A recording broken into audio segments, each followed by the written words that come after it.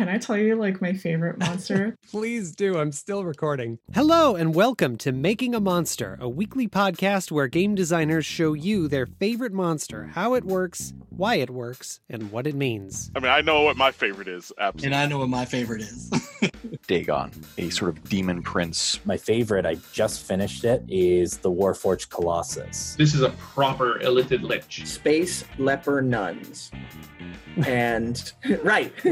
Role-playing games like Dungeons & Dragons excel at creating nuanced relationships with their antagonists, and I think we learn just as much from our villains as we do from our heroes. The Jiangshi they're a manifestation of the racism and the oppression and all the things that the characters at the time were dealing with. It makes you wonder, is it too late?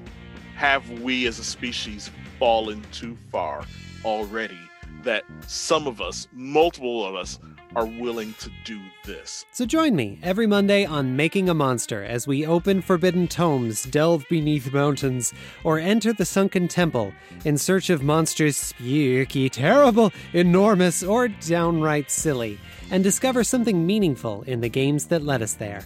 Making a Monster is available wherever you get your podcasts or at scintilla.studio/monster. That's SCINTILLA.studio/monster.